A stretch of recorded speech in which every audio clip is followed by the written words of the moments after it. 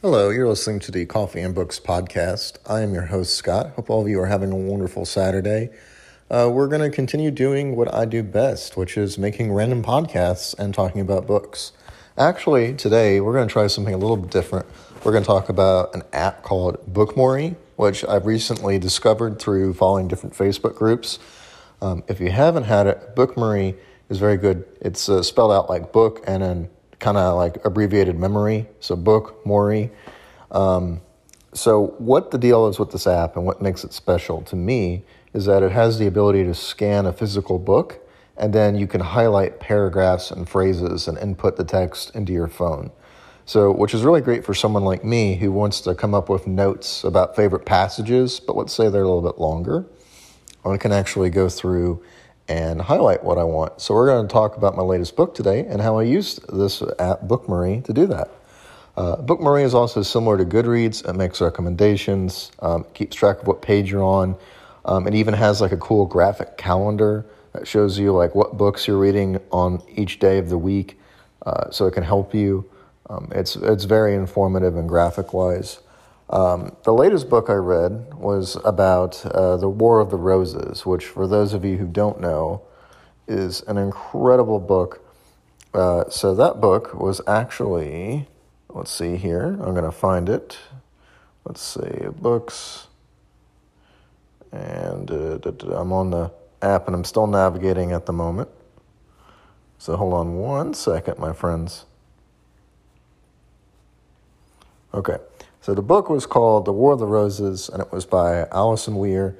It is about 418 pages long. I read it in late October to early November. Like I said, it involves specifically the history of the War of the Roses.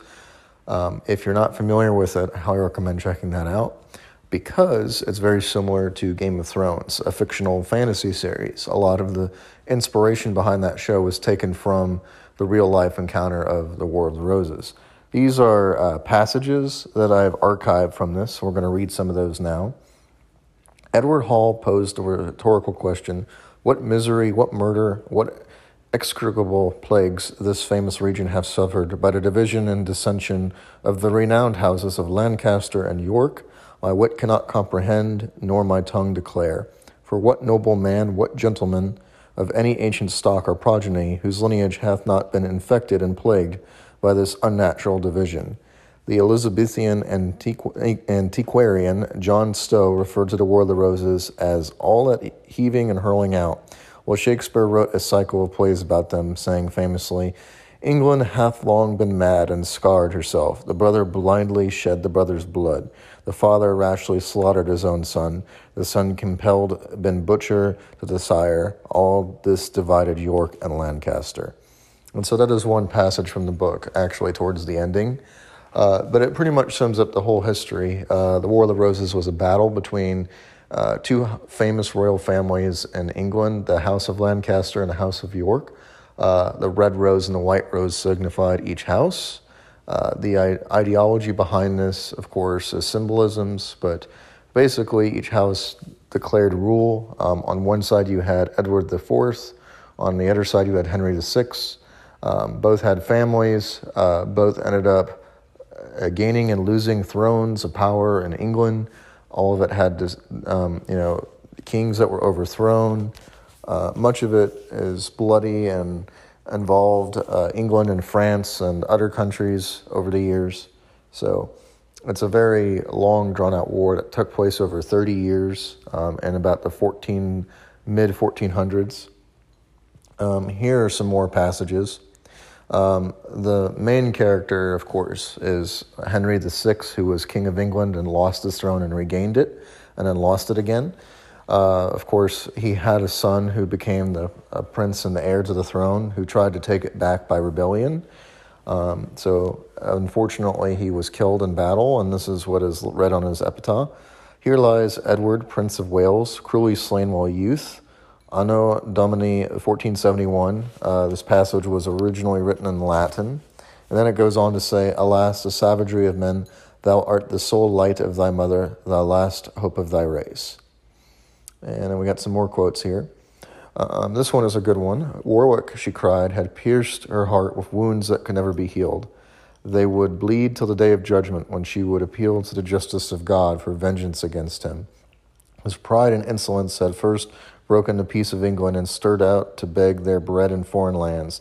And not only had him, she, and her son had been attained, proscribed, and driven upon the fatal wars which had desolated the realm. Though injured her as a queen, but he had dared to defame her reputation as a woman by divers false and malicious slanders, as if she had been false to her royal lord the king, which things she could never forgive. This context and quote is talking about two characters in the story. Warwick, who is kind of like the quasi leader of the realm, kind of led both sides to power and betrayed one another. And of course, he's talking about Henry the king's wife, who was Queen of Margaret of Anjou, place in France. And basically, she married the King of England and came to power, and basically was the domineering personality that tried to hold her husband together when he had mental illness, and he lost his power because of this, among other factors that were going on in his kingdom.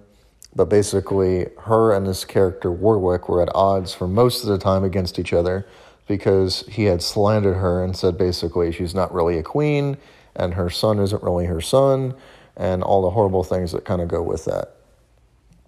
Okay, next we have another passage here.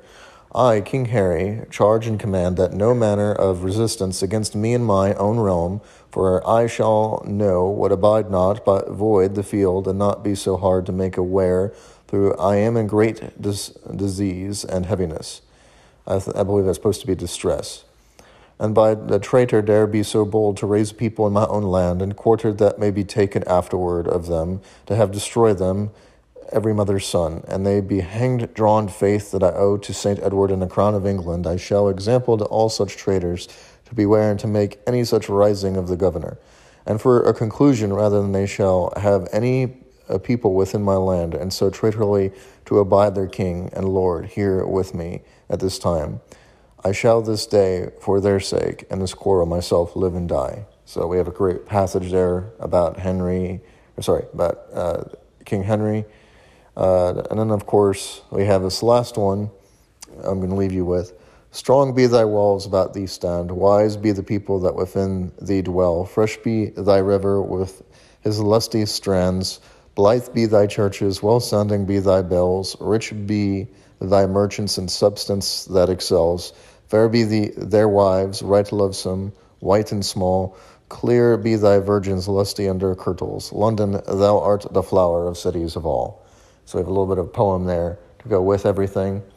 And so that's basically me using this app to read those passages to you guys. And so that's some great selections there.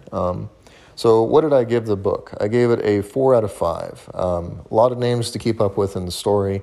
Kind of gave you the basics. There's a lot of so-and-so begot so-and-so. So if you are familiar with history, you kind of already know that. But basically, it can be a little bit confusing, as many kings were there and then not there. So thankfully, there's a really helpful chart in the back of the book that helps you kind of keep track of who was who, when, who was king of England when, and what happened, and why was this king deposed, and why did this one come to power, and why are we fighting? It all came down to basically which sides. One shocking thing that I will leave you with is that many of the common folk switched allegiances very quickly, basically to anyone who they thought was coming to power, which makes sense. They're not going to go support the losing side.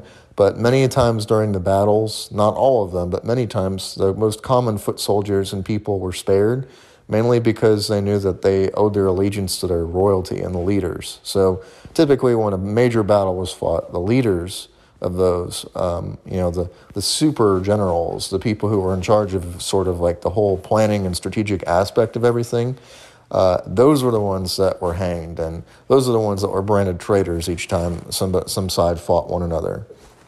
But at the end of the day, that is basically what happened in the War of the Roses, a 30-year long drawn-out war in the medieval time period. The future would be brighter for England, of course, But at this time, England is still just kind of a beginning state on the bridge of an empire, and we'll see what happens. All right, and if you like today's episode, please feel free to share and answer any of my questions. I hope you have some feedback for me. I'm going to put a feedback, little bit of a clip there at the end of the episode for you guys to answer me back. Tell me what you like about it. If you have any questions, feel free to email me at Scott, S-C-O-T-T, Bernstein, B-E-R-N-S-T-E-I-N, 16 at yahoo.com. Thank you.